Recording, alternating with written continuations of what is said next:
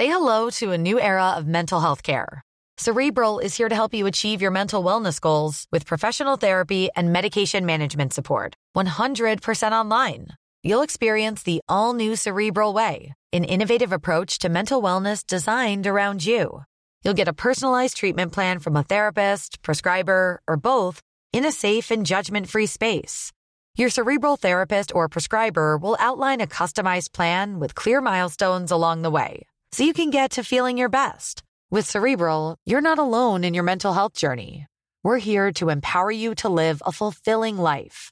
So take that first step towards a brighter future and sign up today at Cerebral.com/podcast and use code ACAST to get 15% off your first month. Offer only valid on monthly plans. Other exclusions may apply. Offer ends July 31st, 2024. See site for details. Hey, I'm Ryan Reynolds. At Mint Mobile, we like to do the opposite of what Big Wireless does. They charge you a lot.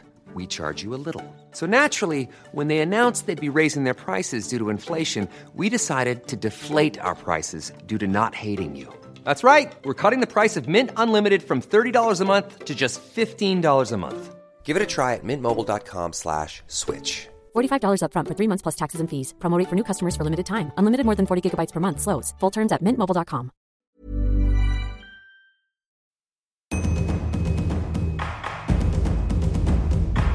Be water, my friend.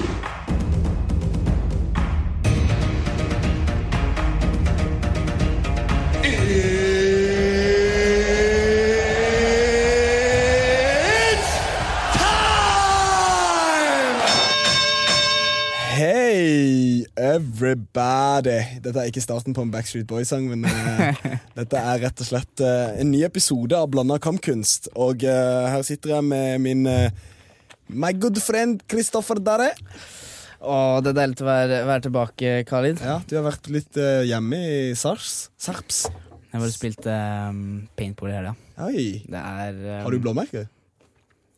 Der litt av luring blåmerker. Det alltid like gøy, og man får alltid den der adrenalinfølelsen når man bare merker paintballkulene summer forbi liksom.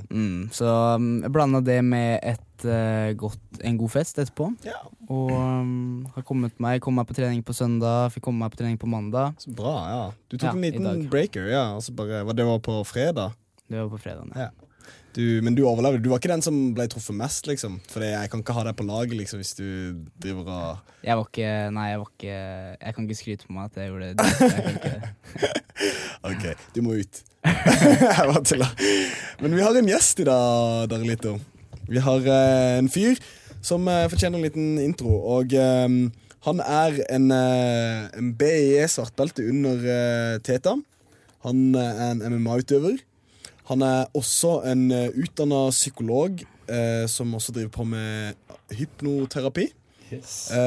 Han jobber med prestasjonsoptimalisering hos idrettsutøvere, artister og vanlige mennesker med vanlig dagligdags slit og problem. En all-around interessant dude, det høres ut som. Jævlig interessant dude. La oss bare gi han en varm velkomst. Knut Thoresen. Hei sann. Sa jeg navnet riktig? Ja, helt riktig. Nice. Velkommen. Takk skal du ha. Det var veldig hyggelig å få det. Det var ikke så lang invite. Du ringte meg vel i 3-4 dager i dag eller sånn. Ja. Men du tok det på åpen arm. Jeg hadde ikke så mye andre planer enn å ligge og bare slikke sårene etter en. Ja, det var en litt... Jeg sa vi kunne slikke litt sår her. Ja, men det koselig. Jeg har fått oss litt jordbærkurv. Ja, det godt. Så det blir litt, hvis dere hører noe knasker, noe smatting, så det jordbær. Så det går absolutt greit, sa jeg. Jeg tok en executive decision der, hva synes du? Helt innenfor. Helt innenfor? Ja, bra. Ja. Knut, fortell oss, det alt det Khalid nevnte nå, det jo veldig mye av det han nevnte som veldig hot om dagen, både BJ, MMA og prestasjonsutvikling jo noe som utrolig, utrolig spennende om dagen, og folk vil vite mer om. Og det virker som om akkurat det feltet der en sånn ting man ikke kan... Det ikke en direkte utdanning å bli en prestasjonsutvikler. Så det et sånn vanskelig felt å komme inn på, føler jeg. Ja. Kan du fortelle litt om hvordan du liksom kom inn på det feltet der? Vet ikke helt om man skal kalle det et felt heller, men jeg skjønner hva du mener. Nei, altså, Jeg ser på det litt sånn, det er kult at du tar en parallell fra kampsport og brasiliansk jiu-jitsu og MMA, som på en måte har tatt deg litt de siste årene, og det har jo også selvutvikling. Og jeg tror det er en sånn naturlig følge av at samfunnet på en måte har kommet så langt som det vi ser nå, at vi har nådd et slags sånn ressursens K-punkt, hvor vi har nok, og vi har funnet ut at om du bare jobber helt vanlig, så har du penger nok til å overleve og få alle gledene du trenger. Da. Litt sånn Maslows behovspyramide-prinsippet. Når du kommer opp på toppen der, så er det selvrealisering som står for tur. Da. Og der har på en måte verden kommet nå, og da ser vi jo en økning i yoga, kampsport, mindfulness, altså alle disse tingene her som har med å utvikle seg selv og bli en bedre versjon av seg selv. Jeg tror rett og slett bare jeg var litt heldig der at jeg var såpass, og alltid vært såpass nysgjerrig, at både MMA og alt som har med selvutvikling, og så valgte jeg også å studere for å bli psykolog samtidig, så de følger på en måte. Det er jo også et fag som er veldig altså du må jo lære deg selv, du må kjenne deg selv godt og vite dine grenser og sånne ting. Ja, så jeg ser det er mye av den samme greia, føler jeg. Og jeg var jo da litt tidlig på ballen, rett og slett bare. Så begynte med begge de to tingene for 15-20 år siden da.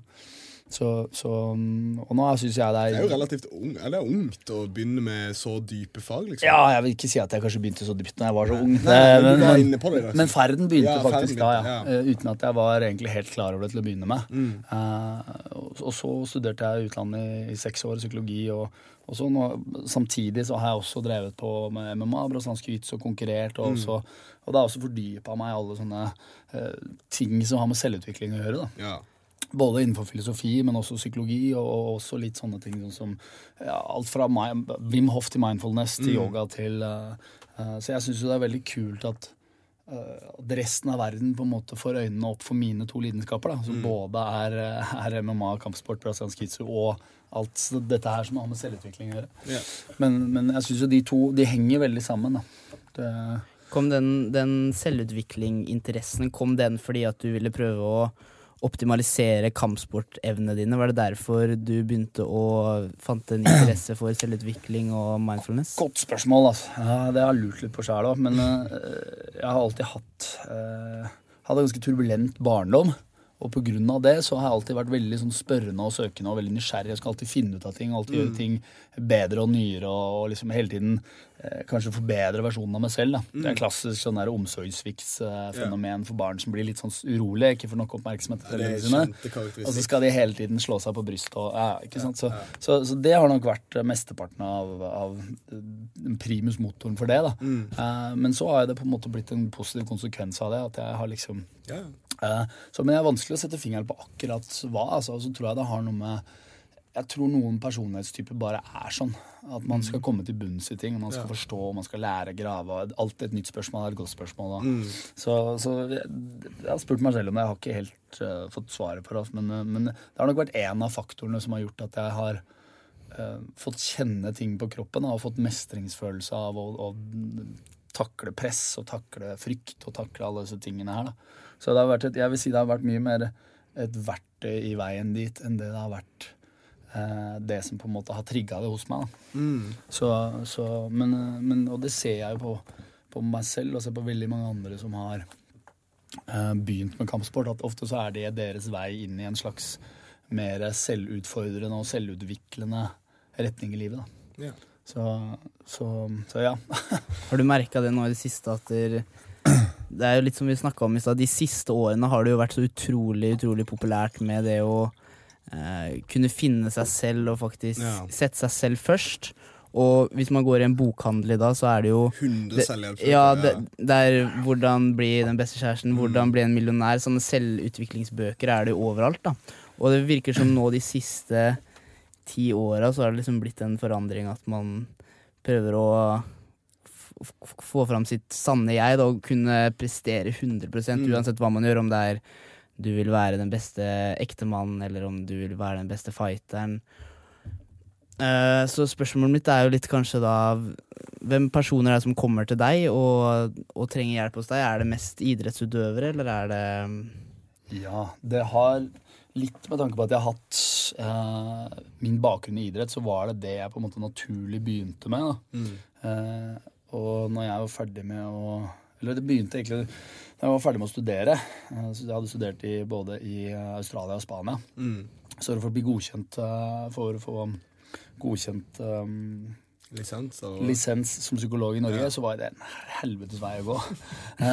Og jeg tror det tok nesten halvannet år. Og da fikk jeg det de kaller midlertidig godkjenning. Da. Og det betyr at jeg kan jobbe under psykologspesialist i halvannet år, eller noe sånt, så ble jeg full. Men i den perioden her så jobbet jeg i psykiatrien, og også så tok jeg etterutdanning som hypnoterapeut. Da. Og hypnose noe som jeg har vært... Hvor tar man det?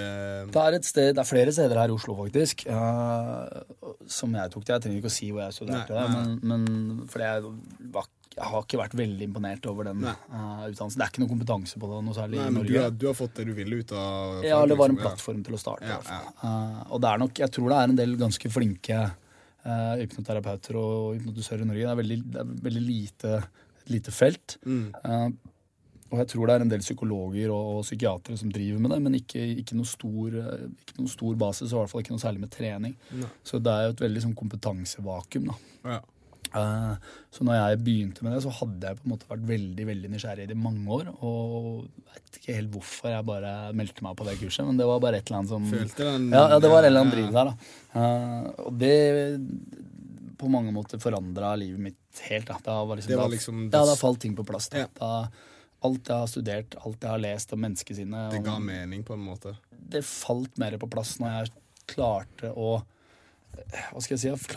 lage en ramme og en basis som jeg på en måte kunne forklare hvordan underbevisstheten fungerte, hvordan vi på en måte er litt mer biologisk forankret.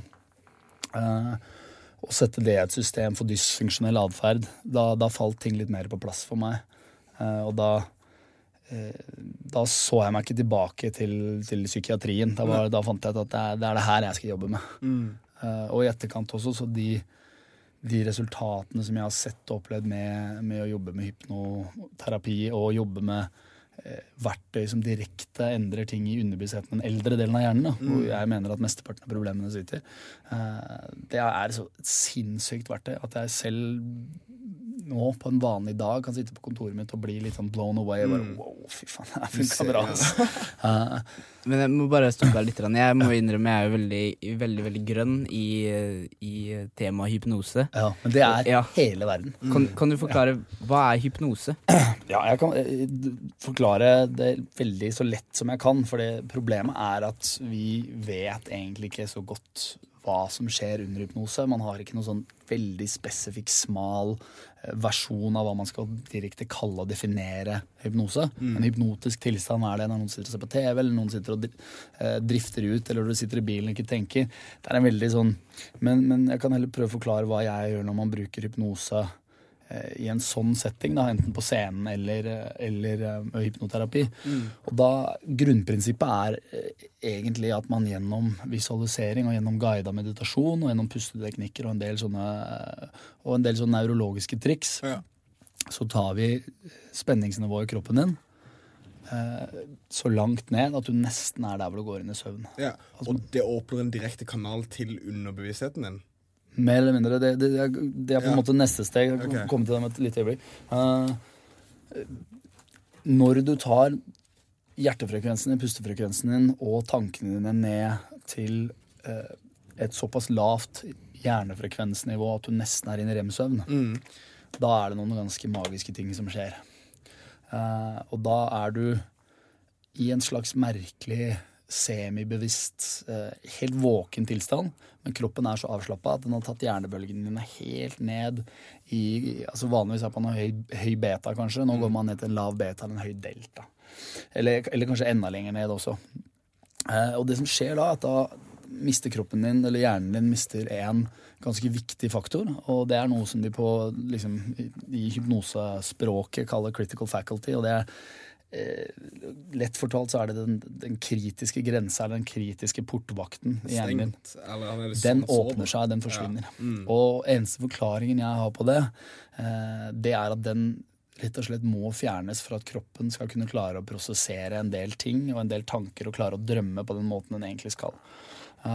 Og hvis jeg hadde noen som spurte meg forrige uke om For eksempel det VGTV-klippet hvor han, vet ikke noen av dere som så det, det var en eller annen hockeyspiller eller fotballspiller eller noe som ble hypnotisert. Jeg så det. Ja. Og da er det mange som har spurt meg om det er det reelt da? Går det an å ta noen og endre virkelighetsforfatningen dem sånn? Og da sa jeg at det som skjer med han da, han var en litt sånn spesiell case, veldig bra objekt for en scene. Lett mottagelig. Men det som skjer med han da, det er veldig neurologisk likt det som skjer med en som går i søvne. Okay. Og da ser man at de har en eller annen sånn tankebane som går, nesten som en sånn semi-drøm, men de hører hva du sier. Og de er med, og de responderer, men det er en slags sånn limbo-tilstand mellom bevisst og ubevisst. Og det er på mange måter det vi gjør med hypnoterapi, at jeg tar deg ned til det limbo-tilstanden her. Du er helt bevisst, du sitter og hører stemmen min sånn som det vi gjør nå. Men mens bevisstheten din er fokusert på stemmen min, så gjør jeg masse andre forskjellige triks. Jeg ber deg se for deg ting. Jeg sier masse ting som kan være... Altså jeg kan putte inn en kommando inn i en setning som du kanskje ikke plukker opp bevisst, men som underbevisstheten din plukker opp. Jeg kan legge inn historier og bilder og metaforer og masse sånne ting. Som enkelt kan endre betinging i hodet ditt. Da. Jeg har et spørsmål. For... Det er jo noe liksom veldig... Eller folk har jo fordommer for dette her, mot dette her, og det er forståelig, folk har jo fordommer mot det meste. Men noen ville sagt at de... Mikrofonen er fin, den. Men noen ville sagt at hypnose funker bare på mennesker som er mottagelig for det. At det er noen som på en måte ikke klarer, og du klarer ikke å bryte gjennom for de, og noen er bare, jeg vil ikke bruke ordet svake, men med mangelen på et bedre ord, så bruker jeg det. Så tenker jeg, hva er det du, når du tenker på fordommer og sånne ting, hva er de mest kjente fordommene, og du har jo sikkert hatt masse folk du måtte overbevise for det, liksom. Ja, men for helt ærlig så er det veldig få jeg har møtt, nesten ikke si noen, som har vært fordømmende. De fleste er bare nysgjerrige. Ja, det er bra. Men det du på en måte la fram der, føler jeg er liksom essensen av det folk er skeptiske til. Da. Og der har du jo det konseptet litt sånn som vi var inne på i stad, altså grad av mottagelighet, eller det vi kaller suggestibility. Og der har du jo scenehypnose, så ser du det veldig klassisk. Der har de en utvelgelsesprosess hvor de tar opp kanskje 50 mennesker. Av de 50 så sitter de med 5, og av de 5 så er det en som liksom er han virkelig mottagelig. Ja.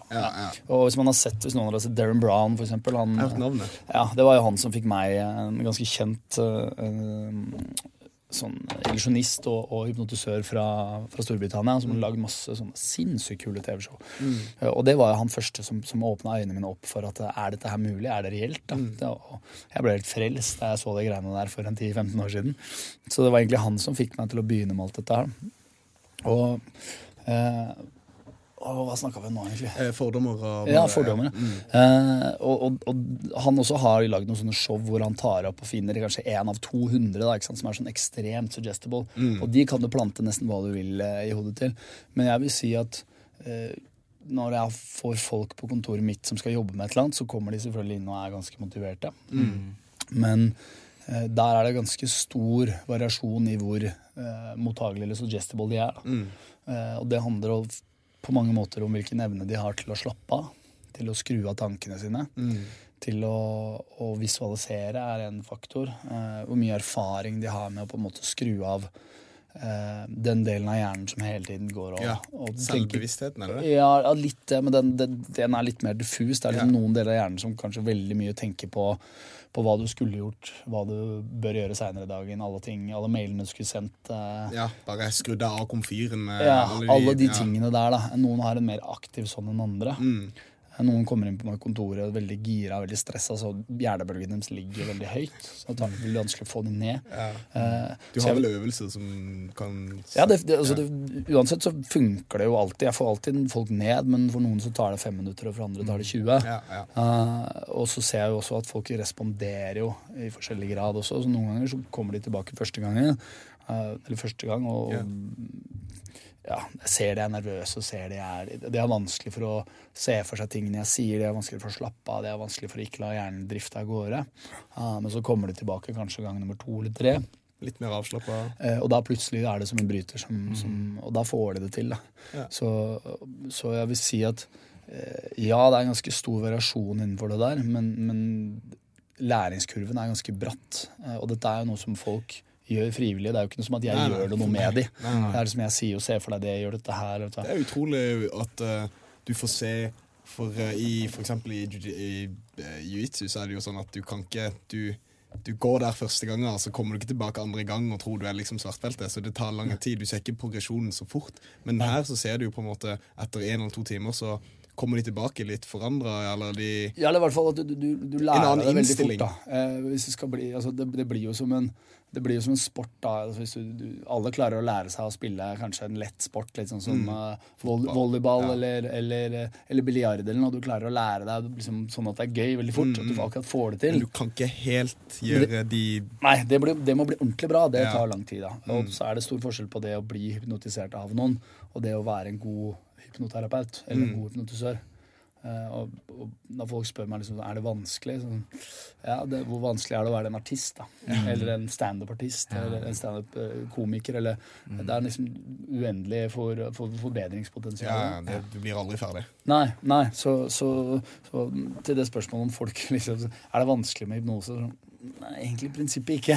Men for å bli bra, for å endre og for å treffe alle maksimalt, så det liksom det en skill som jeg håper at på et eller annet tidspunkt i livet jeg kan bli bra på. Men hadde du, når du sa du virkelig ble fascinert over dette med hypnose, og du følte med på han typen og begynte å studere han, hadde du en opplevelse selv hvor du ble hypnotisert og tenkte, ok, det her noe jeg vil ta dypdykk i? Nei, det hadde jeg faktisk ikke, og det det mange som har spurt meg om, som har blitt hypnotisert sånn scenehypnosemessig selv, og det har jeg aldri, og jeg... Trenger ikke være scene, bare være på andre siden av ligge i stedet for å sitte. Ja, det har jeg gjort mye, og det gjør jeg veldig mye. Nå har jeg ikke noen særlig som jeg gjør det med her i Norge, men det veldig mange som jeg har lært mye av, masse online-kurs og masse andre kjente hypnotisører som har ferdiginnspilte hypnoser som jeg hører på, som jeg bruker hele tiden. Og det for meg har vært noen litt sånn livsendrende verktøy som jeg nesten ikke får beskrevet i. Altså. Det bare helt... Og som jeg enda den dag i dag litt sånn...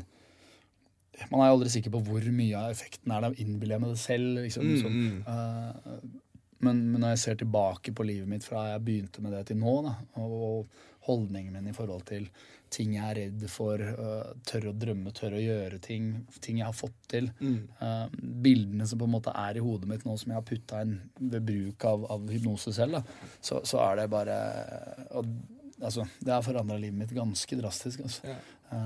Utrolig. Og det ganske kult å kjenne på en måte. Say hello to a new era of mental health care.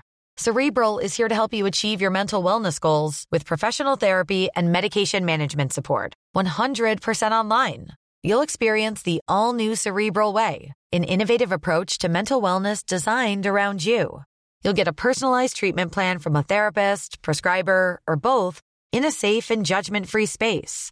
Your Cerebral therapist or prescriber will outline a customized plan with clear milestones along the way, so you can get to feeling your best. With Cerebral, you're not alone in your mental health journey. We're here to empower you to live a fulfilling life.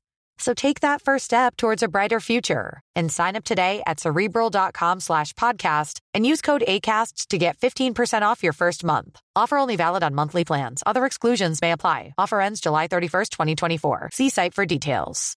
Every fan knows the right player in the right position can be a game changer. Put LifeLock between your identity and identity thieves to monitor and alert you to threats you could miss. Plus, with a U.S.-based restoration specialist on your team, you won't have to face drained accounts, fraudulent loans, or other losses from identity theft alone. All backed by the LifeLock $1 Million Protection Package. Change the game on identity theft. Save up to 25% your first year at LifeLock.com/aware. Få en misjon i livet, da. Og det føler jeg at jeg fikk når jeg begynte å jobbe med akkurat det der. Det det her jeg skal holde på med i livet mitt, og lære folk det verktøyet der. Fordi hvis man lærer seg ganske, og det ikke spesielt vanskelig hvis man lærer seg noen enkle prinsipper som har med hypnose og hypnoterapi og endringer og hvordan man skal forandre ting i sin egen underbevissthet, så da mener jeg sky's the limit, da kan du gjøre hva du vil. Altså. Ja, for jeg synes det høres utrolig interessant ut. I mitt fag så jobber vi jo konstant om å være bevisst. Konstant over hvor du hva du gjør. Liksom konstant være klar over omstendighetene dine og sånne ting. Men jeg synes det personlig litt sånn jeg tenker jeg har lyst til å prøve det, men så tenker jeg også at jeg litt sånn skeptisk i å legge liksom bevisstheten min i hendene til noen andre. Ja, jeg tror det der veldig mange syns at hypnose både interessant, spennende, men også skummelt. For det den der mind control-greia. Plutselig så våkner jeg opp, så det en kult, og så det så Jim Jones-situasjon. Liksom. Ja. Jeg pleier alltid å kødde med noen kompiser og si at bare kom over til meg, så skal jeg kjøre en liten seksuell reorienteringsterapi på deg. Så.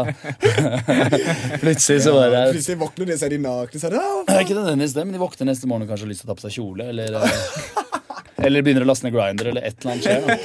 Det morsomt. Og det tror jeg kanskje kan berike livet til mange. Altså. Ja, noen som virkelig har undertrengt den delen, altså. Men altså, Vinnie Shorman, han har du hørt navnet før? Nei. Han sånn idrettsprestasjonspsykolog, jobber veldig mye med kickboksere som han... Var det han som var på Joe Rogan? Ja, han så jeg. Ja, han virka veldig flink. Joe Schilling. Ja, Joe Schilling og de gutta der. Ja. Det mange som har snakket om at de kan ha, enten så de face to face og har en økt sammen, eller så kan de gå over Skype og ha en økt sammen, og de føler de har fått det ekstremt. Halleisen. Ja, skru av den da. Populær mann.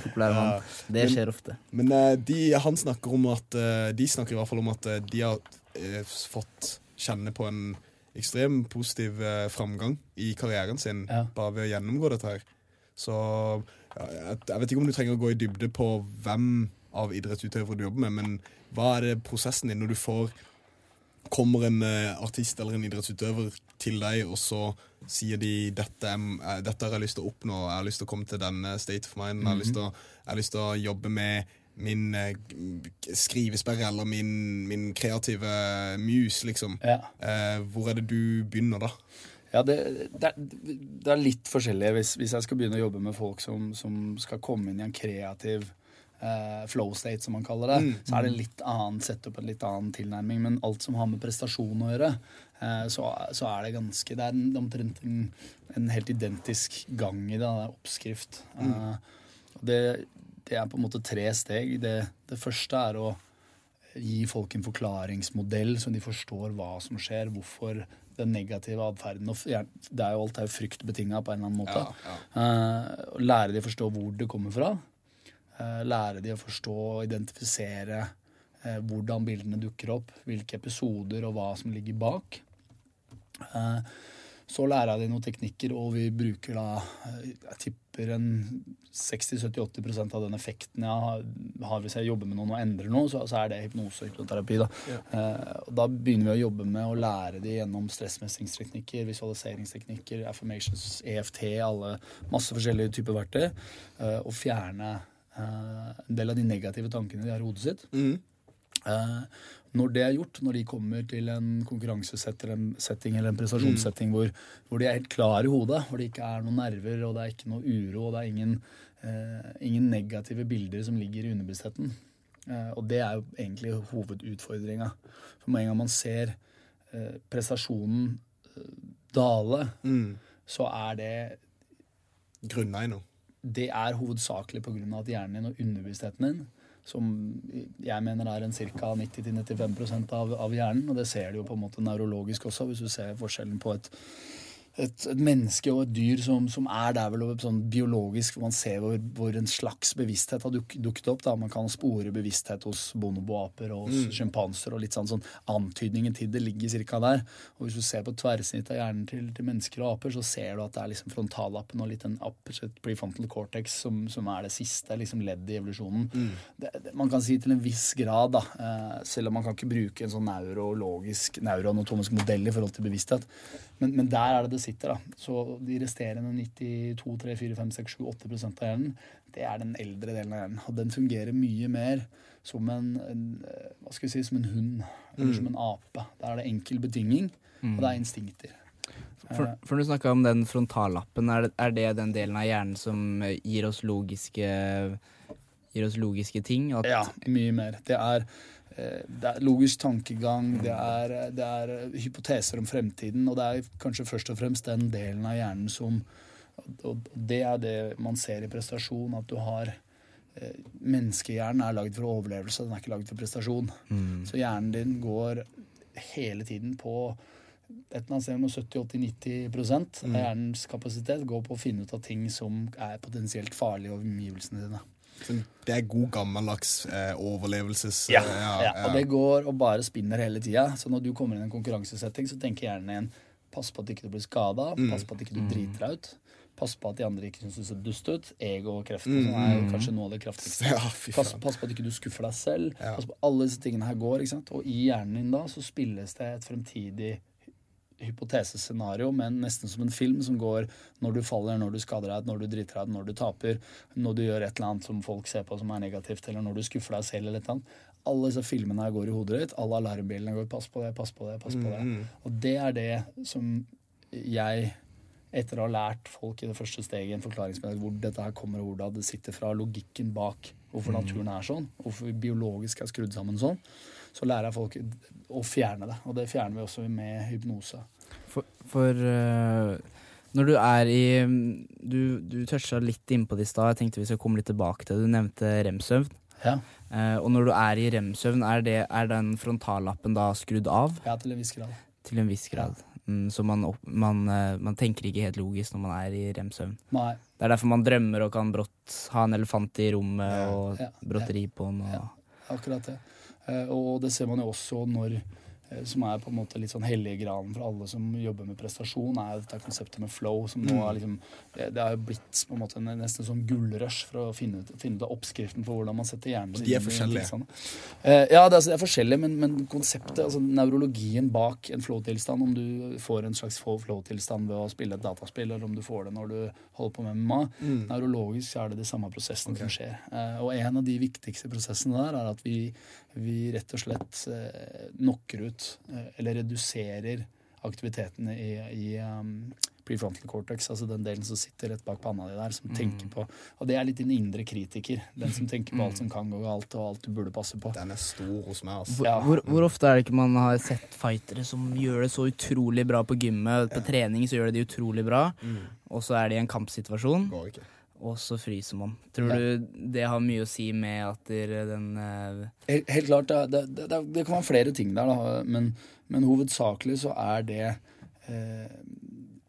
når de utøverne der som underpresterer i en sånn setting, når de går ut i en konkurranse, så går stressnivået deres opp veldig. De har kanskje ikke så mye bra verktøy for å redusere eller kontrollere angsten og stressnivået sitt.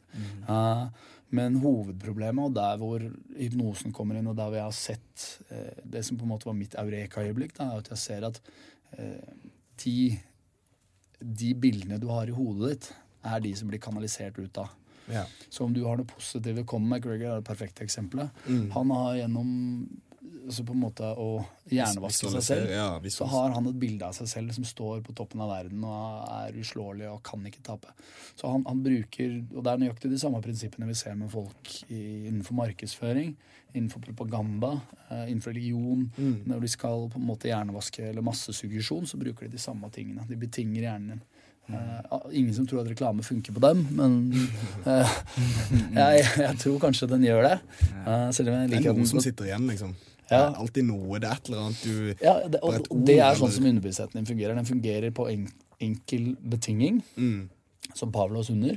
Den fungerer på bilder, metaforer, glad sanger, enkel betingelse. Hvis du tar noe som ser positivt ut, spiller en sang til det, og bare viser deg det bildet 50 ganger, så vil du få lyst på det. Det vil du ikke bevisst få lyst på, men du bare har en skikkelig positiv. Og det er i prinsippet det man gjør med hypnose i prestasjon, at man fjerner de bildene som folk har i hodet sitt, om at de selv taper, at de ikke er bra nok, og fjerner de, og så hjernevasker man de på en positiv måte, med å putte inn bilder av sin egen uovervinnelighet, sin egen styrke, sin egen hva enn de trenger for å prestere optimal, sin optimal state på en måte. Så på mange måter så det er ganske likt hjernevasking og markedsføring og propaganda sånn sett, men man gjør det på en mye smartere måte, og man gjør det på en neurologisk mye mer effektiv måte, og i stedet for å vise noen et bilde at de er verdensmester og står med tungvektsbelte over hodet 50 ganger eller 2000 ganger, så kan du gå inn og så kan du forankre det bildet i en hypnotisk tilstand, og da det så mye kraftigere, og da kan vi bruke sansene, vi kan bruke masse forskjellige ting for å få deg til å gjenoppleve den følelsen som blir så kraftig at det minnet sitter der da. Hvis vi går litt bort fra et prestasjonsperspektiv, og så ser man på hypnose, ta en case at du har Reidun som vil ned i vekt da. Ja. Og hver gang hun går på Kiwi og skal stelle seg ved kassa, så den Oreo-sjokoladen, den står og gliser til henne. Og hun klarer aldri å gå forbi den og ikke kjøpe den. Hun klarer ikke å komme ned i vekt. Kan du ved hjelp av hypnose, for det første kan du endre tankegangen hennes, slik at hun ikke griper den Oreo-sjokoladen, eller kan du endre bevisstheten sånn at når hun tar den Oreo-sjokoladen inn i munnen, så smaker den ikke like godt som den vanligvis gjør, fordi at du endrer tankegangen hennes sånn at hun får en dårlig assosiasjon med den sjokoladen. Du kan, jævlig bra spørsmål, for du kan faktisk gjøre begge deler, men begge endringene skjer underbevisst. Okay. Du har aldri noe bevisst, på en måte, når du putter en sjokolade i munnen, så det ikke noen del av bevisstheten din som sier denne var god. Du får egentlig bare et signal gjennom underbevisstheten din, sier sånn, yes. Men problemet til Reidun da, det kan være mange ting faktisk, og det her ganske mye kul forskning på nå de siste årene, som viser at veldig mange av, i hvert fall de som sliter med overvekt, har et eller annet slags, jeg vil ikke si traume, men en eller annen slags uro. Overvekt jo egentlig bare som alle andre de sånn dysfunksjonelle emosjonelle ting eller psykologiske ting, rusmisbruk det samme, det egentlig bare et symptom et misbruk av et materiale eller selvmedisinering en bedre måte å si når det uro og engstelig så må du ha et eller annet for å dempe deg, for kroppen begynner å slite seg ut og da begynner den å se etter et eller annet, eller så kan det være andre underliggende faktorer som ligger i underbevisstheten og der har man masse kule eksempler på å se hvordan underbevisstheten fungerer mye mer, litt sånn som jeg sa i sted, som en hund. Eller som den ikke nødvendigvis så mye logisk tankegang. Den kobler en ting med noe annet. Og der ser du for eksempler på folk som har vært misbrukt når de små, som har en enorm appetitt. For i underbevisstheten deres så ligger det du liten, du kan bli misbrukt. Du må prøve å bli så stor du kan. Og mektig. Det er logisk. Eller det at jo styggere og feitere du blir, jo mindre sjanse det for at noen skal synes du pen, jo tryggere blir du. Og dette her sånn, når folk begynte å forklare meg dette her, når jeg liksom kom rett fra psykologistudiet, og bare, jeg var så veldig sånn vitenskaper, og bare en vitenskapelig metode, og bare, hvis ikke du hadde tunge empiriske studier, så kunne du bare ta med deg snake oilen inn og gå ut døra, liksom. Og da jeg hørte at det var så mye sånne koblinger igjen, altså mellom det psykologiske og det biologiske, somatisk sykdom. Litt sånn som klassisk at folk utvikler allergier, da, ikke sant? Så tenkte jeg bare, det greit at det greiene deres kanskje funker litt, men så bra funker ikke. Men i etterkant så ser jeg at det en enorm kobling der. Og en veldig bra historie på det der var en som foreleste for oss som forklarte, og da var det en jente som han hadde jobbet med, som hadde kommet inn med sitrusallergi, og som nå hadde blitt mye verre. Og så gikk han om og så han på allergenene da. I det så han at det er jo ikke noe felles. Det ikke noe grunn til at du skal liksom være allergisk mot Fanta og mot jordbær. Det er ikke noen av de samme tingene i det, ikke sant? Så da ante han at det ble psykosomatisk da. Og da tok han med henne inn i en hypnotisk tilstand og kjørte i det de kaller regresjonshypnose da, hvor de går tilbake og finner problemet. Og da bare jeg gått tilbake til første gang dette var problemet, og da gikk hun tilbake, så sto hun på kjøkkenet, og så kom moren og faren hjem. Og da sto hun på kjøkkenet og spiste en appelsin. Og så kom moren og faren hjem inn i gangen. Og da så hun at de kom inn I gangen uten hunden, og da hadde de vært hos veterinæren. Og hva skjer da med et lite barnesinn på 3-4 år som ikke har, den har ikke de redskapene som skal til for å takle veldig emosjonelle traumer da. Så da blir det en da får jo på en måte sjelen din et ordentlig ballespark, og det litt for mye for hjernen din å takle. Så det underbevisstheten din gjør da, den betinger fare, ubehag og beskyttelse mot alt som I nærheten der. Og da var det bare tilfeldig at hun holdt en sitrusfrukt I hånda. Men der har du på en måte den biologiske, litt sånn uheldige betingelsesgreia da, nesten. Og av og til så kan problemene rett og slett være så enkle.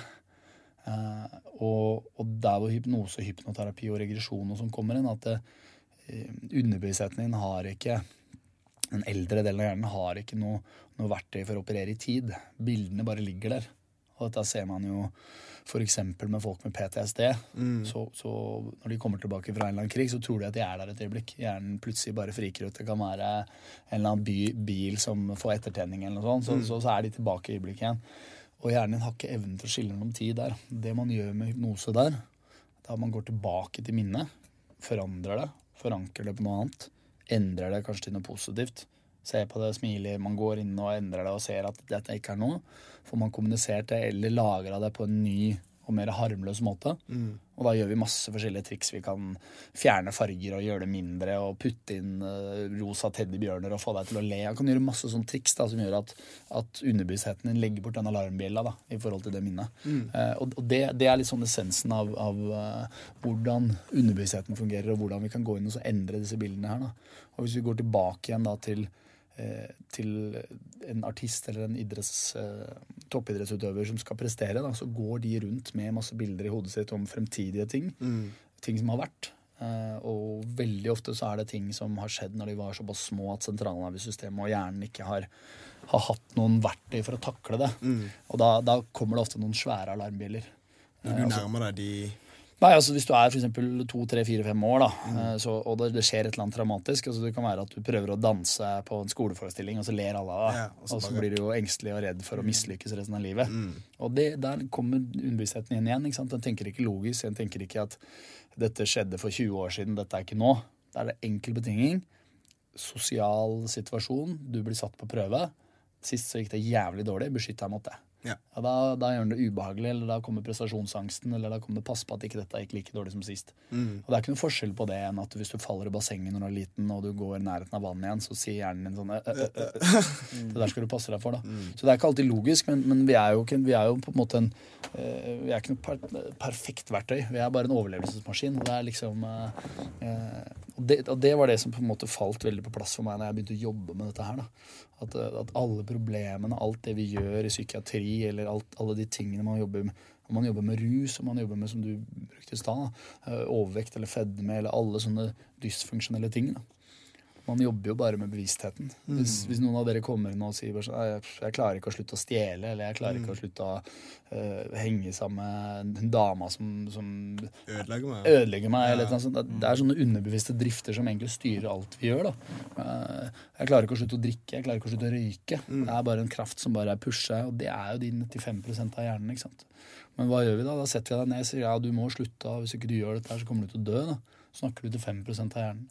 Og når jeg på en måte skjønte det da, til hvilken grad vi kan endre ting når vi bare samarbeider med de 95% I stedet for de 5 da, så det bare litt sånn da det mye man kan gjøre altså. Og det eneste vi bruker det til nå I stor skala nå, sånn som jeg ser det da, det jo markedsføring og reklame og propaganda og sånne ting da. Gjennom repetisjon da, så bruker de det uten at de helt vet hvordan det fungerer da. Men det der man ser det. Det de som hjernevasker folk, men det vel kanskje ikke til det bedre. Så vi tenker hvis man hadde gjort noe lignende med positive ting da. Så kunne man fått det ganske mye. Ja, hvis du bruker det verktøyet der til better of the people, så kan du jo løse ekstremt mye. Ja, og folk kan lære seg relativt enkelt. Og hvis folk kommer inn på kontoret til meg, så sier jeg stort sett du skal ikke være her med 3-4 timer, for da har ikke jeg gjort jobben min. Da, kanskje du kan komme tilbake om et halvt år, men...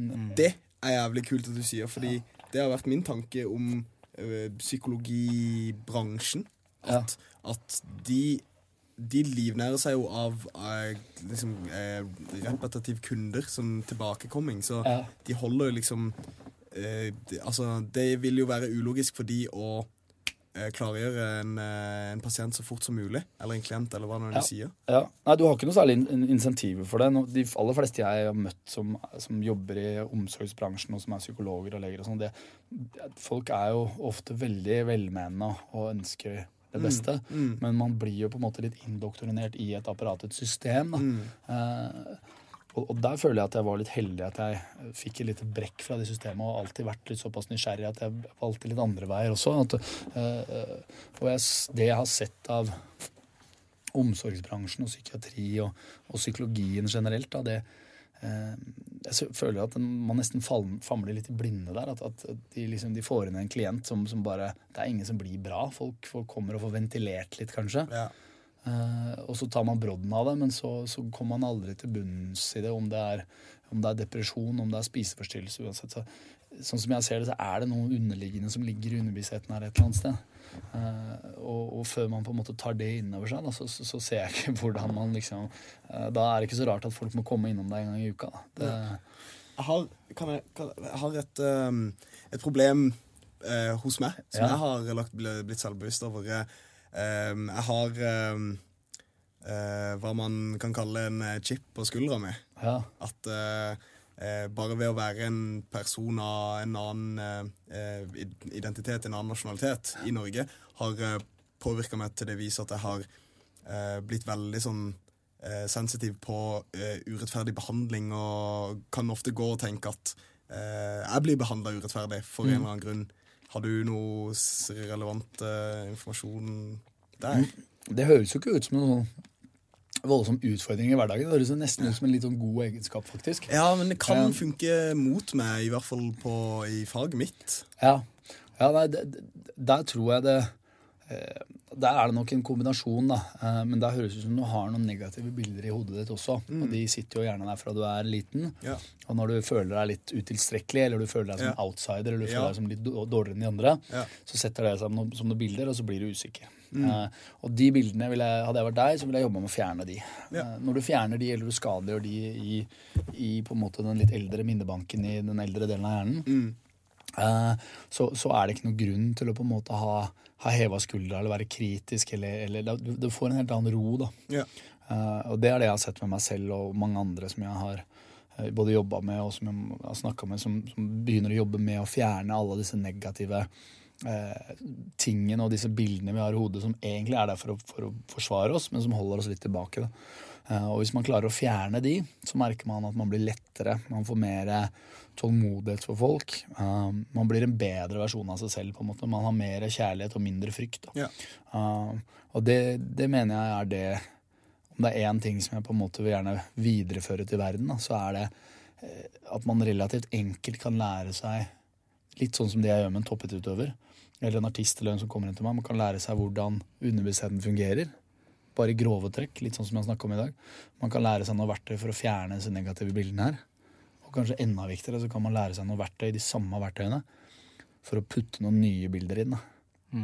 Fordi nå har du kanskje et bilde i hodet ditt som en sint liten outsider, mørk gutt som går rundt i landet Norge, hvor alle har sitt på stell. Og, det bildet går du rundt med i hodet ditt. Hvis du går inn og så fjerner du det, da. Plutselig så går vi inn og så endrer vi det hele bildet. Men det å fjerne det, beklager at jeg avbryter, men det å fjerne det jo, det blir rart, fordi det var jo en realitet. Ja, nei, du fjerner ikke i den grad at du glemmer det. Det man fjerner fryktbetingingen og ubehaget til det, som gjør at du føler at du blir hindret i hverdagen. At du tenker mer negativt om folk rundt deg, eller at du har den chip on the shoulder, som du sier, da.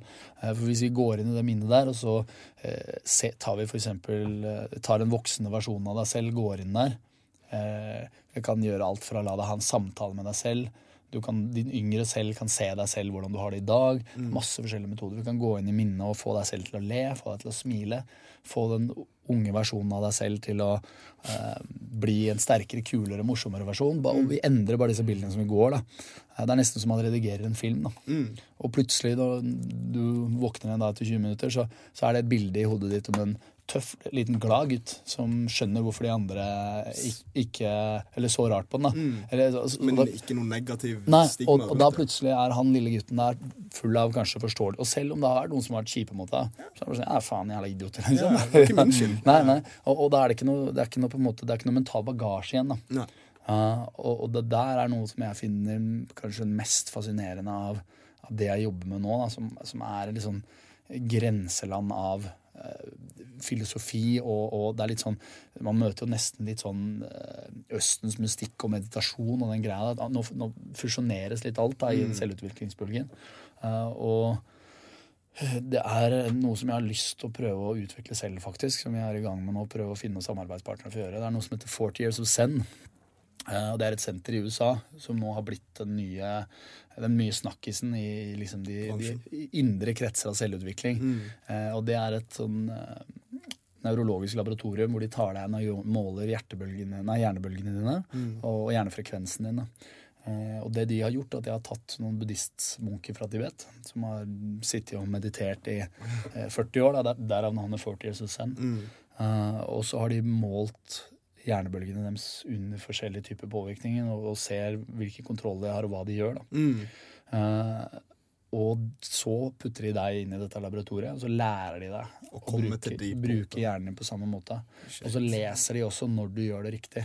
Så ser de sånn det er klart og det her blir jo som en sammenligning med at altså, de som har sittet i tempelet sitt i Tibet i 40 år da, de er jo som at de har gått rundt i en labyrint i mørket og følt seg fram i 40 år.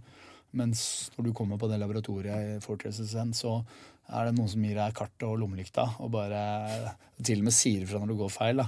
Så i løpet av en uke eller 2 så kan de lære deg å egentlig nesten kontrollere hjernebølgene dine og hjernen din. Da. På samme måte som en munk som har sittet der i 40 år. Og det er ganske ekstremt. Og når jeg snakket med det er en som heter Vishen Lekayani, som driver Mind Valley, en av verdens største selvutviklingsnettsider.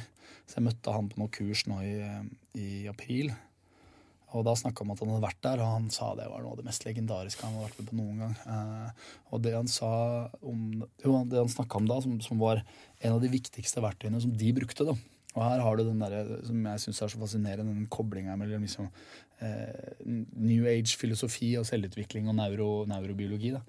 Det de gjorde var at de målte hjernen din mens du skulle gå inn og tilgi. Og da var det sånn, det høres jo veldig sånn spirituelt og wishy-washy ut da. Tilgi hvem, eller hva? Tilgi folk som har vært, eller folk sånn som du snakket om nå for eksempel da. Den bitterheten eller aggresjonen, eller den forsvarsgreia som du har med deg der da, som hjernen din, og det blir som en liten alarmbjelle det også. Med en gang du slipper den da, så får du mer mental energi til å holde på med andre ting. Det er den beste måten jeg kan forklare for det, men jeg ble veldig overrasket når han fortalte det at på det neurolaboratoriet der, så er en av de viktigste tingene de bruker mest tid på, er å få deg til å tilgi minner og folk og ting og episoder i livet ditt, mens de neurologisk måler deg, og hjernebølgene og frekvensene dine, og så ser de til og med når du virkelig tilgir og ikke. Og det synes jeg bare da sa du bare sånn nå skulle du tilgi det og det og sånn, så bare, jeg har gjort det nå så, nei, det har du ikke så bare sånn, du må prøve en gang til og bare se for deg ordentlig og du må kanskje visualisere det sånn, okay. Og så ser de faktisk når du emosjonelt og biologisk og mentalt slipper en greie da. Og forklare det rent sånn psykologisk og også biologisk da. Jeg er ikke så veldig glad i sånne spirituelle forklaringer. Jeg synes det er litt kult med den vitenskapelige biologiske. Når de to møtes så er det alltid kult. Men, og da måtte jeg liksom litt inn i tenkeboksen og bare, faen, hva kan det her være for noe? Og den eneste måten jeg kan forklare det på er at rent biologisk overlevelsesmessig når menneskehjernen utvikler seg til det punktet hvor vi har bevissthet, så har vi også et ego og en identitet. Og hvis den blir såret eller den blir skadet på noen måte, så går vi til grunna.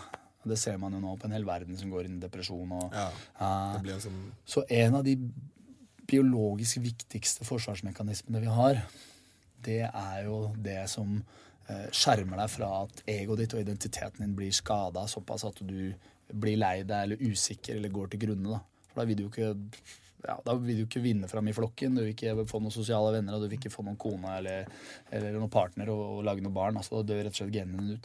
Så det er jo en ekstremt kraftig biologisk driv vi har til å skjerme vår egen selvfølelse og vår egen identitet og disse tingene her da. Så kanskje derfor at en av de for alarmbjellene som ligger i hodet som jeg snakket om tidligere, det kan godt være at du falt i vannet når du var liten eller at du ble bitt av en hund, men tydeligvis de som tar opp mest plass og tynger deg mest, det er de emosjonelle tilknytningsrelaterte minnene da. Og der blir jo, så da, selv om man skal ha en litt sånn neurologisk tilnærming til å rense opp i hjernen litt sånn som jeg er da, så må jeg fortsatt ha en fot ut i det litt sånn semispirituelle og litt sånn følsomme. Men jeg synes det er et godt eksempel på å se når de verdenene der møtes da, og det er det som er litt kult med selvutviklingsbølgen nå, at nå er det ikke noe det var rett og det var galt lenger. Det er ikke som at hypnose funker bra, meditasjon ikke. Det er nesten de samme greiene, man lærer av hverandre. Litt sånn som da MMA kom på banen, så var det liksom sånn, ok, det funker åpenbart ikke. Det er en grunn til at vi liksom ikke er noen kampsporter vi ikke ser der, og andre kampsporter som kommer inn senere, og man lærer, og man liksom modellerer, og alle bidrar med noe. Og der føler jeg litt selvutviklingsgreier her nå også, at ting faller litt på plass. Man får det litt fra religion, fra spiritualitet, fra meditasjon, og så møtes de i en sånn, og nå får man vitenskapen, og man neurologisk kan forklare hvordan også. Så sånn sett så er vi en jævla spennende tid nå, altså. I hvert fall hvis vi holder på med det albumet. Akkurat nå så driver jeg og leser en bok av en som heter Matthew Walker. Den heter Why We Sleep. Så jeg har tatt jeg vil ikke kalle det et dypdykk, for jeg driver bare og leser en bok, men jeg har liksom prøvd å lære litt mer om søvn da. Og har jo funnet ut hvor utrolig mye bra effekter faktisk søvn har, og faktisk hvor mye av populasjonen som absolutt ikke får nok søvn. Hvor mye sovepiller der rundt omkring, liksom. Og så lurte jeg litt på, jeg har hørt at du har mye kunnskap innenfor søvn, og så lurte jeg på om det er noe du bruker på dine kunder, eller har noen tips om hva... Da har jeg så mye at jeg merker at jeg sitter og rister i første historien her. Det er så mye jeg skulle sagt om akkurat den søvngreia. Altså det er liksom, men det er kult at du tok opp det. La meg først bare... når du snakker om søvn, kan du også... vi har et par forskjellige søvnfaser som vi er gjennom. Kanskje du også kunne bare touche litt inn på det for folk? Det du snakket om i stad om rem-søvn og at man... det er en ting som... Nå skal ikke jeg påberope meg noe sånt, jeg har ikke noe voldsomt innsikt i akkurat nevrologien bak søvn og også søvnsyklus og søvnfaser og sånn. Og det har egentlig ikke forskning kommet så langt på heller. Når jeg tok fysiologi på skolen for 10 år siden, så var vel egentlig liksom, man visste ikke hva som skjedde når man sov. Nå i seneste året så har vi funnet ut en del mer sånn nevrologisk om hva som skjer da. Men man har på en måte ikke noe vanntett forklaring ennå. Men jeg synes jo at søvn altså hvis man skal endre en ting i livet sitt da, hvis det er en ting hvis folk har sagt sånn, ok, for at jeg skal bli et bedre menneske eller leve et lykkelig liv eller få mer energi eller hva enn man ønsker seg da, hva er den ene tingen du vil anbefale? Da vil jeg helt klart søvn. Helt klart. Det er den letteste, beste, det er der folk feiler mest, og det er den viktigste tingen man kan gjøre. Om du driter i trening, kosthold, om du ikke gjør noen av de andre, hvis du får søvnen din, hvis du sover ordentlig bra hver eneste natt, til riktig tid og gjør alle de riktige triksene, optimalisere søvnen din, så da er det så mye ting som faller på plass av seg selv. Altså. Men altså, fordi når jeg leser litt om depresjon og folk som har det vanskelig, så er noe av de kjennetegnene som kommer igjen, det er at de vil tankene de sine er ofte jeg vil bare gå og legge meg. Jeg vil bare tilbake til det stedet der jeg ikke tenker de tankene. Så søvn er liksom også en escape. Ja, det er det litt, men det er jo på en måte kanskje viktigst av alt. Det er vanskelig å si da, for folk i en depresjon om de bare, altså de vil jo alltid søke all flukt uansett. Så det blir en litt spesiell case, men den koblingen mellom søvnkvalitet og depresjon da. Da kan vi gå litt inn på hva kroppen gjør når du sover. Og den ikke bare emosjonelt prosesserer alle disse alarmbjellene som hjernen din har tenkt ut gjennom hele dagen da. Men den gjør det jo også biologisk, og både innvendig og utvendig hver eneste nervecelle. For litt sånn som en muskelcelle gjennom en dag, eller i hvert fall gjennom en treningsøkt, da, så det jo masse cellepotensial, masse stoffer som går inn og ut av cellene, masse ting som blir forbrent, det masse ting, sånn avfallsstoffer fra cellene, masse av dette her, ikke sant? Så når hjernen din går i fullgir, sånn som det hjernen vår gjør nå hele dagen, og i stedet for at vi har 5 ting vi må passe på når man går i et lite stammesamfunn som vi egentlig skrudd sammen for, så det 5000 eller 50 000, så den går jo høyere hele tiden. Og om natta da, så begynner kroppen din å rense opp litt sånn som at lymfesystemet ditt, når du har brukt muskelcellene dine, så går den rundt i kroppen og plukker opp avfallsstoffene, og den kommer med ny. Det litt sånn som at søppelbilen går om natta og spiller gatene, liksom.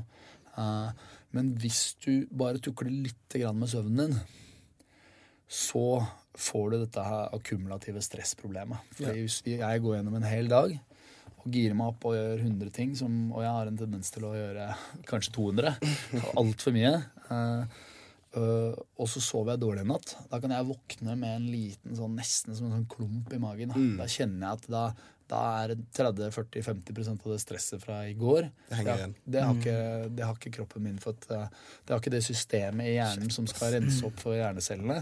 Det har ikke fått tatt det, og det har ikke fått prosessert alle de der farealarmbjellene som overlevelsessystemet vårt har. Og så begynner man å akkumulere stress fra dag til dag, ikke sant? Så sakte, men sikkert, drypp for drypp, så blir folk mer, så kommer skuldrene dine høyere og høyere opp. Og så på grunn av det så sover man jo også dårligere. Så har den der syklusen gående. Og det morsomt, jeg har jo 2 sånn hovedpsykologer som har på en måte preget min forståelse av menneskesinnet og karriere sånn sett da, og det jo Jung og nå den store up-and-coming Jordan Peterson men vi må ikke åpne den døra der da.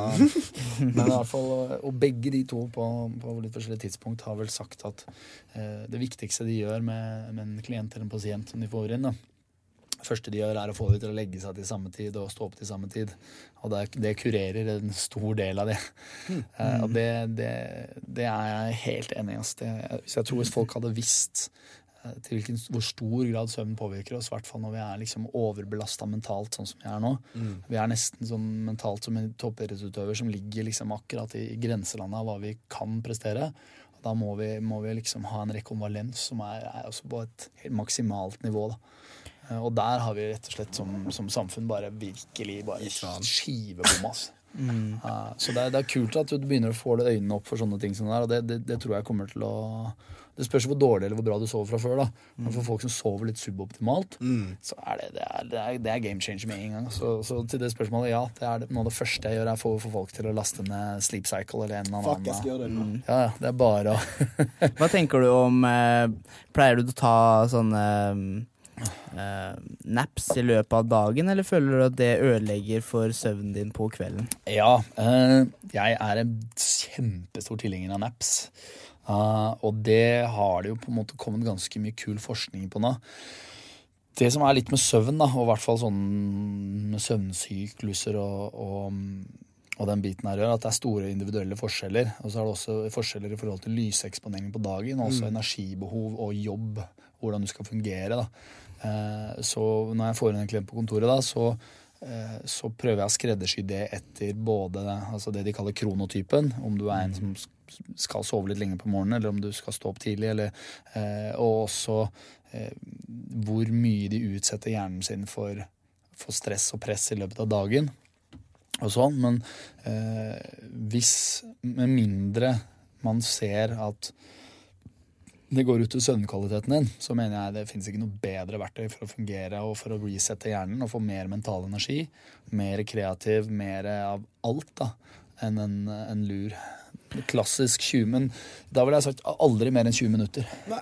Nøkkelsøvn liksom. Ja, for der kommer litt inn i det som du toucha på i sted, det med søvnsykluser. Og det vil jeg kanskje si litt sånn, hvis vi snakker om søvn, så det her et sånn NB-asterisk-øyeblikk. Det det med at en søvnsyklus varer cirka 90 minutter.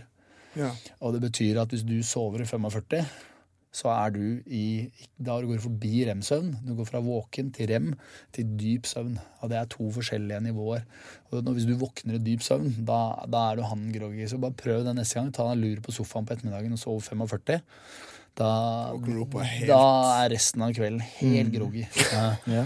Men hvis du gir deg etter en 15-20, så du på vei inn I remsøvn der eller noe. Og der kan du gi deg. Der det greit, da skrur hjernen litt av, men den går ikke ned i den dype der. Og det, hvis man viderefører det til hvordan folk sover I løpet av en natt, da, så det stort sett det første jeg lærer folk, konseptet søvnsyklus. Fordi hvis du setter på, jeg vet ikke hvor mange jeg har snakket med som nevner dette med søvn da. Jeg så jævlig trøtt når jeg står opp om morgenen. Ok, hvor lenge sover du? Jeg sover 8 timer, minimum 8 timer.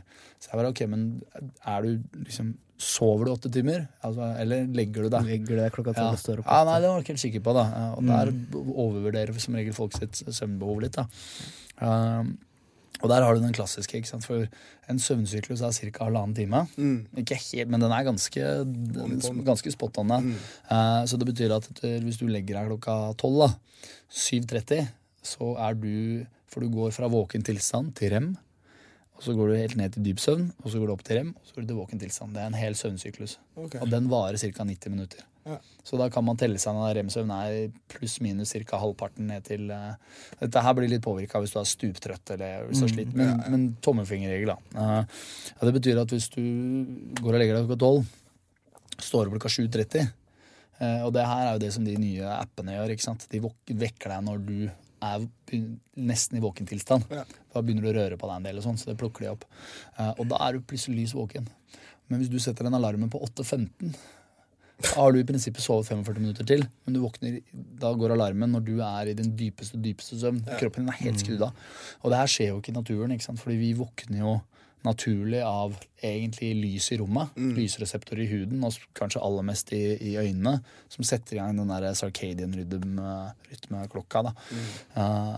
Og hvis du våkner I et mørkt rom I dyp søvn av en alarmklokke etter 8 timer og 15 minutter, lykke til med resten av den dagen her da. Da du så trøtt og groggy, og da det ingenting som funker. For da har du tatt kroppen din ut av en sovetilstand som du aldri ville gjort. Ja, men du ville ikke gjort det naturlig da. Altså kroppen din har på en måte ikke noe verktøy for det skjer ikke når, med mindre det en eller annen stressrespons eller noe.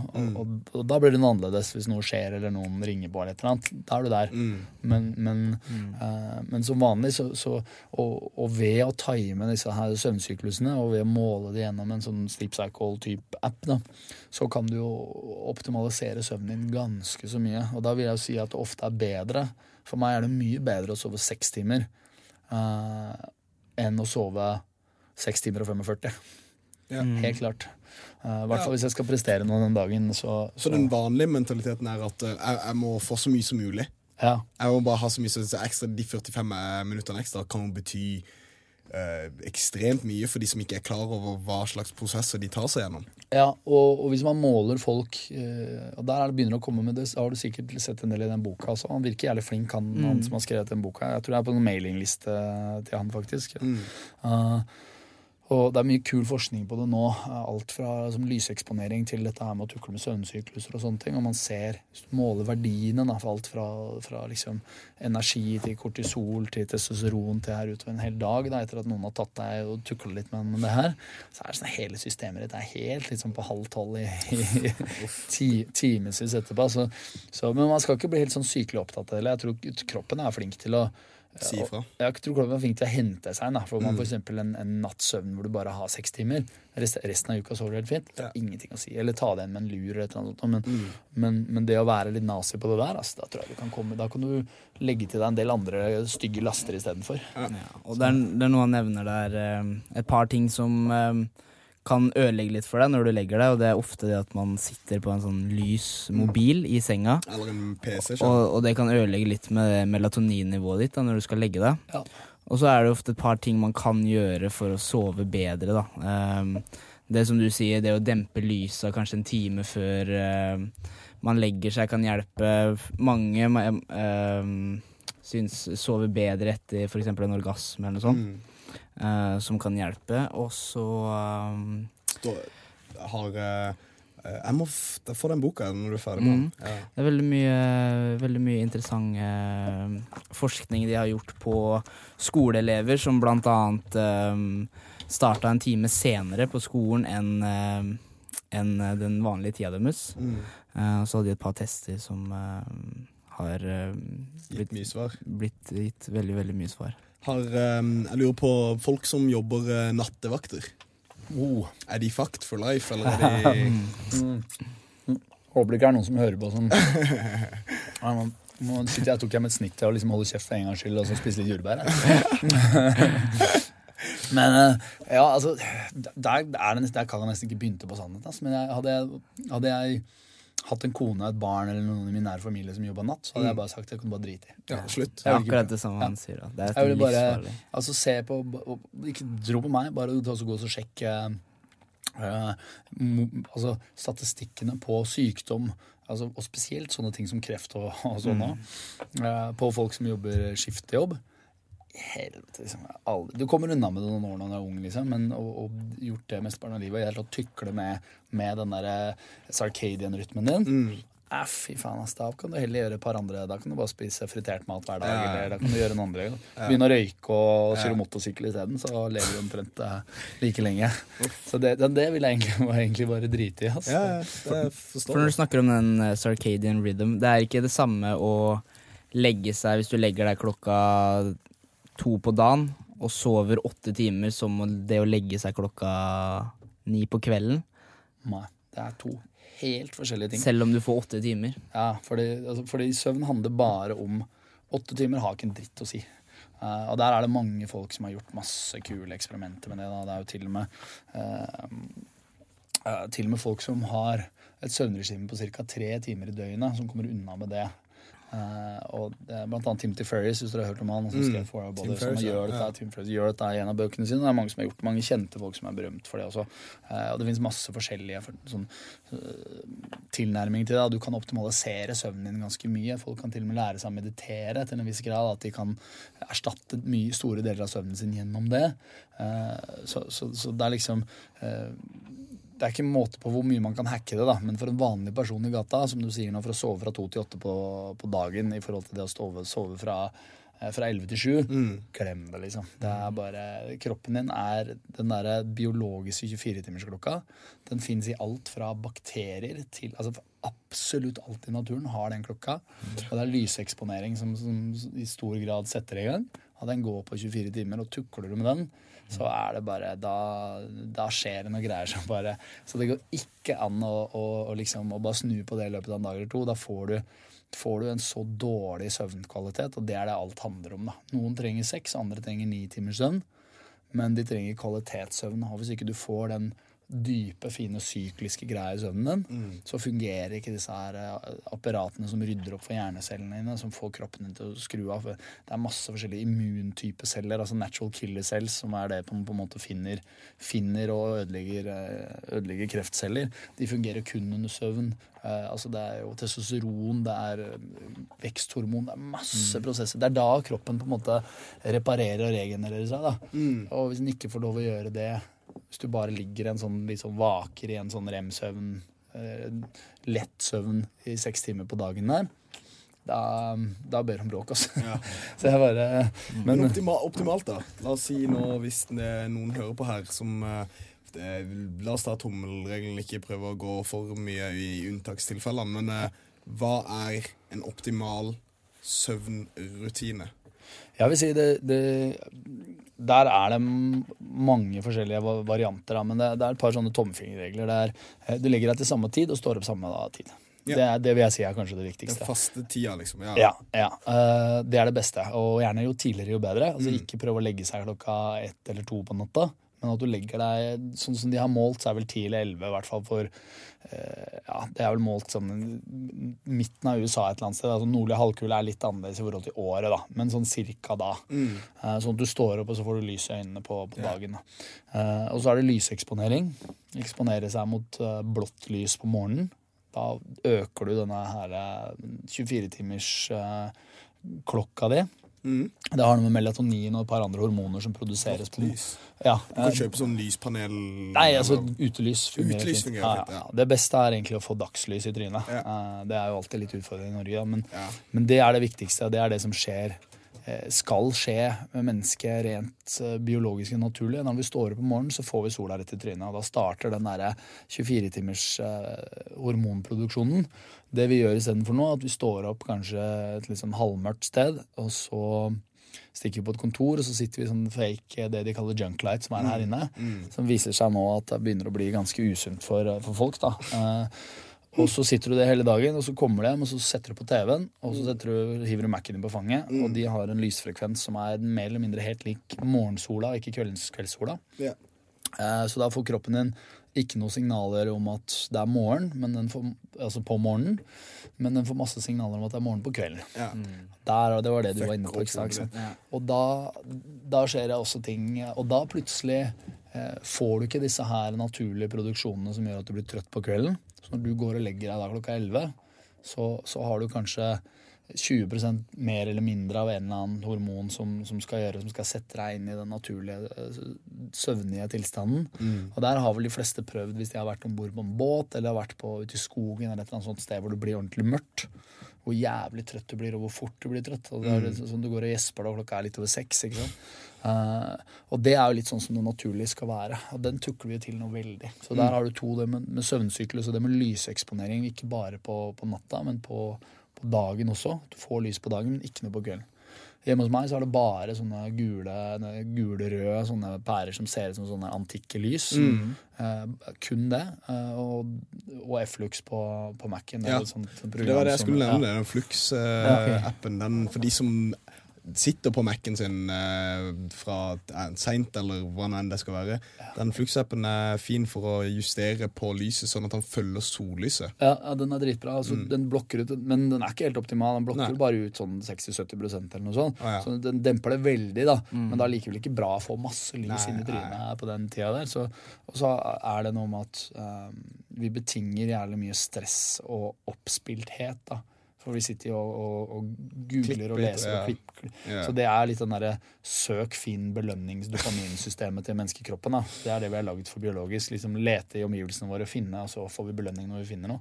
Vi setter igjen det systemet noe sinnssykt med Mac og smartphone. Da. Så setter den sånn på fanget og måler hjertefrekvensen din og hjernebølgen dine, så ser du folk bare så går det litt opp med en gang. Da. Så nå skal ikke jeg sette meg på en høyest, for jeg sitter med det der Mac-en hele tiden.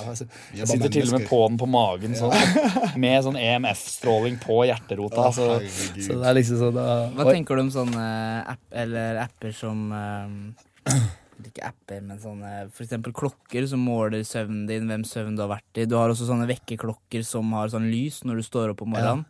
Hva tenker du om sånne ting til å hjelpe? Eller jeg synes det dritbra. Jeg har blitt vi får spare det temaet til en annen dag, dette med EMF-stråling og sånn. Jeg har blitt ganske oppmerksom på det siste året. Et par stykker jeg har fulgt ganske lenge som har sagt at det må du virkelig passe litt på. Så det blitt litt påpasselig med alle sånne ha litt for mye sånn wifi og bluetooth og alle mulige av disse tingene her da.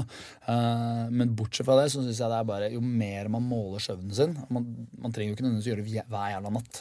Hvis du gjør det over en 2 ukers periode, jo bedre. Og de lampene som bruker, nå kan du jo koble de opp mot Sleep Cycle eller en av de andre appene, sånn at de starter lampa. Og den lampa har jo da den samme frekvensen som morgensola. Og da den starter inn i rommet ditt, så får du en enda mer boost av den der oppvåkninga. Det lettere å våkne våken, og du starter dagen med allerede å sette i gang den 24-timersklokka di.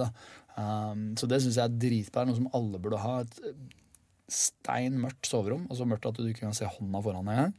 Og når du skal våkne om morgenen, gradvis og på en måte reprodusere soloppgangen så mye som mulig, det et sinnssykt bra verktøy. Det panellyset, eller? Ja, samme en sånn Philip Blue Light, eller jeg vet ikke hva det greiene heter. Wake Up Light, tror jeg det heter. Det masse forskjellige sånne, og de kan du koble mot de appene. Så det synes jeg dritbra, og bare det at folk begynner å jeg har fått flere til å gjøre dette her, blant annet Frøyde som du kjenner, og jeg fikk henne på den der søvngreia, og første hun gjorde var jo å laste ned laste ned flere liksom, apper og måleverktøy og har sånn Apple Watch og sånn. Jeg får jo alltid sånn melding bare sånn 95% søvnkvalitet. Og så sender jeg tilbake da sånn 62 da jeg har vært ute på fylla eller noe. Som pleier å skje, min søvnkvalitet fra fredag til søndag, den pleier å være litt dårligere enn mandag til torsdag. Ja, det liksom en rutinegreie. Du slipper deg løs litt sånn i helgen. Ja, det kan du godt si. Ja, jeg har sånn jeg tenker det er mye du slipper unna med nå i 20-årene, for jeg har også på en måte levd et forferdelig søvnliv liksom i mine tidlige 20 år. Altså, jeg går gjennom perioder der jeg har det er sikkert noe folk kjenner seg igjen i, men du kan ha disiplinen til å være streng med deg selv og kjøre og være flink på dette i en periode, og så faller du av. Og så må du hente deg inn igjen, så holder du det en periode, og så faller du av. Så det er liksom, det må også være grunnet i et eller annet psykologisk, eller? Han Matthew Walker nevner i boka si, også den podcasten. Dere kan sjekke den ut på Joe Rogan, en veldig fin podcast, men han nevner også at det må miste søvn da.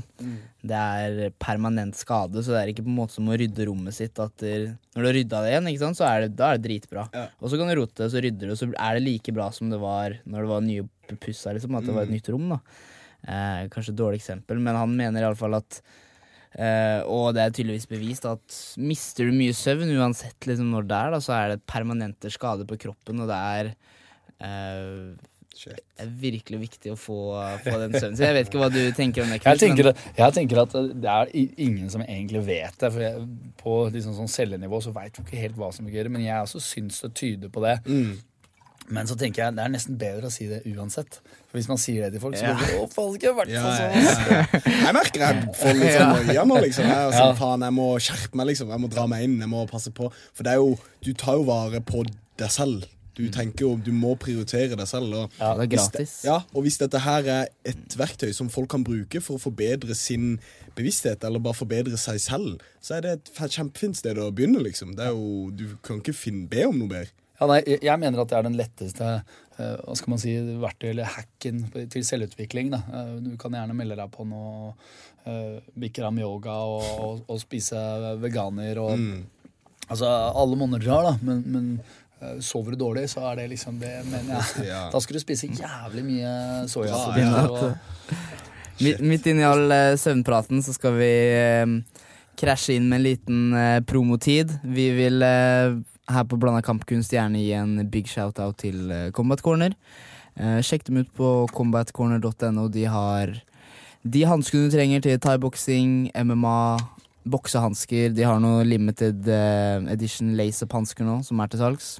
Sjekk de ut. Vi er også sponset av Juicery og Pokeball, som ligger rett ved siden av hverandre på Bislett. Har du prøvd Pokeball, Knut? Nei, hva er det for noe? Det er jeg tror det er en vri på sushi som kommer fra Hawaii.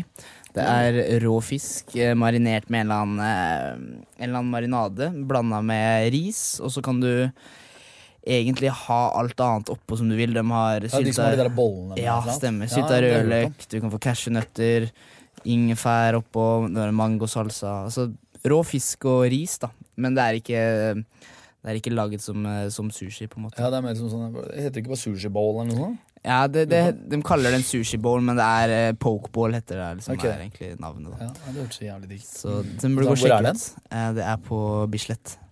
Det er Bislett-krysset. Markedsføringspartner her. Ja, ikke sant? Ja, det hørtes så digg ut, så er jeg så lat at jeg gidder aldri lage mat selv. Eller veldig sjelden å lage mat selv. Så da kommer jeg kjørende hjem fra fronten der på kvelden gjennom Bislett, så er det alltid digg. Det er helt men det skal jeg ta og sjekke ut. Skal jeg hilse og si at du sa at jeg kunne spise gratis her? Gjør det. Og vi i Blanda Kampkunst, vi setter pris på alle lyttere. Vi er kjempeglade for at dere tar dere tid i uka til å høre på denne podcasten. Jeg vet ikke hvor og når dere gjør det, men dere finner oss som sagt på Acast og på iTunes og på alle mulige podcast-leverandører. Du finner oss også på Instagram og på Facebook under Blandet Kampkunst. Og gå inn, gi oss en like, gi oss et par stjerner på iTunes. Skriv til oss om gjester du har lyst til å få på besøk her. Så kommer vi tilbake til det. Og det er jo egentlig det.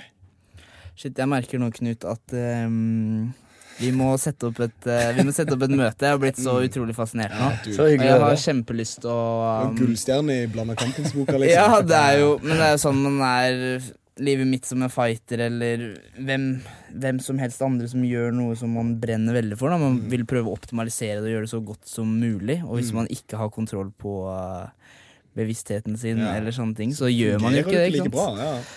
Så for de som enten ikke har noen idrettsprestasjoner de vil fikse på, men har noen andre ting, eller for idrettsutøvere, hvor er det de kan finne deg, Knut? Det er bare å gå på nettsiden. Og det er www.connect-mind.com www.connect-mind.com Yes. Du kan legge ut en link eller noe, så ja, er det bare... det skal jeg gjøre. Og så har hele navnet på firmaet ditt. Det er Connect, Hypnose og Mental Utvikling. Ja, riktig. Og jeg holder til nede på 20-holmen. Ja. Så der er det bare å sende meg en mail eller et eller annet sånt hvis det er noen som lurer på noe. Eller så er det bare å sjekke oss ut på Facebook også. Facebook, gå på nettsida connect-mind.com. Yes, riktig. Alright. Vi begynner å nærme oss ved veis ende her. Er det noen siste emner du vil inn på? Jeg har lyst til å vite, har du en vitenskapelig forklaring på hvorfor shortsen til dere er så kort? Ja, det Er det den store låra mine, tror jeg? Jeg tror ikke han har noe tie gap. Det er nok en biologisk forklaring på det. Ja. Så, men det er å vise kvinnene hvem Jeg har vært kjent for å ha alltid den minste shortsen i vendingen. Det har blitt en sånn greie i alle år. Så jeg bare, hva har du fått den shortsen der fra meg, liksom? Så jeg får et slags sånn brorskap når jeg ser noen med veldig, veldig liten shorts. Teorien min er at jeg viser kvinner hvem alfaen er. Jeg kan bære dem hvor de vil. Kan sparke folk. Det er faktisk en fin forklaring. Hvem sier at hotpants ikke er for menn? Ja. Hvem? Nei, Jeg blir i hvert fall rimelig ukomfortabel for en eller annen grunn. Og det er sikkert noen forklaring der også. Det er nok helt sikkert noen underbevisste drifter, men det kan vi ta oss og drøfte litt neste gang. Men det kan godt hende at det er en dragning der, at det blir litt for mye for det. Forsvarsmekanismene setter seg rett inn med en gang. Det er seksuelle følelser du ikke har lyst til å ta og kjenne på. Gøy. Det er gøy. Neida, men dette her var utrolig lærerikt, utrolig givende. Jeg føler folk som kommer til å ta seg tid til å høre på denne episoden, de kommer til å sitte igjen med mye tanker og spørsmål og mye muligheter til å finne ut av mer. Ja, men det er jo bare kjempegøy. Får dere bare si fra til meg neste gang, ja. Jeg vil veldig gjerne snakke med deg. Vi har masse uoppgjort. Du må komme inn igjen hvis det er godt å høre. Jeg kommer gjerne tilbake. Det er gøy å snakke om sånne ting. Har du lyst til å plugge noe før du hiver det? Nei, jeg har ikke så mye mer jeg skulle ha sagt egentlig. Men hvis det er noen som lytter, så er det litt som bare... Jeg synes det er jævlig kult at folk er nysgjerrig på de tingene her. Det er ingenting jeg synes er mer moro enn å dele de tingene som jeg har brukt såpass mye tid på, og som jeg føler har forbedret, endret livet mitt, som på en måte er min sti å gå her i livet. Det finnes jo ikke noe mer kult enn å tipse folk om et eller annet, lese om et eller annet, så kommer de tilbake med sine vinklinger, og de har sjekket et tema på egen hånd, og så får man en sånn greie, da. Og det blir en sånn kollektiv greie. Det synes jeg er dritkult. Så hvis det er noen som har noen spørsmål eller noe et eller annet, så er det jo bare å skrive til dere eller til meg, eller på Facebook eller et eller annet, så sender jeg gjerne folk videre i retning av et eller annet, hvis de skal fordype seg et eller annet, en eller annen bok eller en eller annen hvor man kan på en måte finne mer informasjon, for det er jo mesteparten av jobben med å finne ut alle disse tingene her, er jo på en måte å finne alle de der krikene og krokene, alle livets liksom Tim Ferriss og Joe Rogan og Wim Hof og alle disse her, og utifra de igjen så finnes det kanskje nye 20, 30, 40, 50 andre, da, ikke sant? Så det er veldig kult å peke folk i riktig retning der, da, og liksom man får kanalisert nysgjerrigheten sin litt. Så det håper jeg at det er noen som dukker opp på. Dette her kommer til å skje igjen. Det er ingen tvil om. Det er kult. Da regner jeg med det blir noe sånn der bowls og noe jordbær. Ja, Darre stiller opp. Det ordner vi. Ja, det fikser vi. Og korte shortser. Ja. Fett som faen. Tusen takk, Knut. Takk det samme, takk. Darre, dette her er siste episoden før sommerferien. Ja. Du drar til Vietnam. I morgen. Og jeg og Banny holder koken. Ja. Dere kjører på hvis det er mulighet for det. De stenger jo i juli, så Men vi finner ut av det. Det ordner det. Null stress. Og med det håper vi dere sover godt i dag. Sov godt, folkens. Og ha en fantastisk sommer. Da sier vi som vi alltid sier. Bye, Felicia. Bye, Felicia. Peace. Produsert av Rubicon.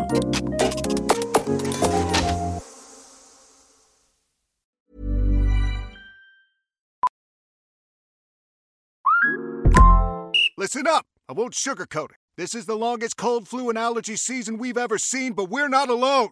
We've got Instacart. Sure, you may be a coughing snot faucet who just wants mommy, but you're not giving up! Not when cold medicine, fragrant herbal teas, and honey shaped like bears can be delivered through Instacart in as fast as 30 minutes! Now let's go win the sick playoffs! Daddy, I just want my soup. Oh, sorry, Sport. App says it'll be here in a few minutes. Instacart for the win.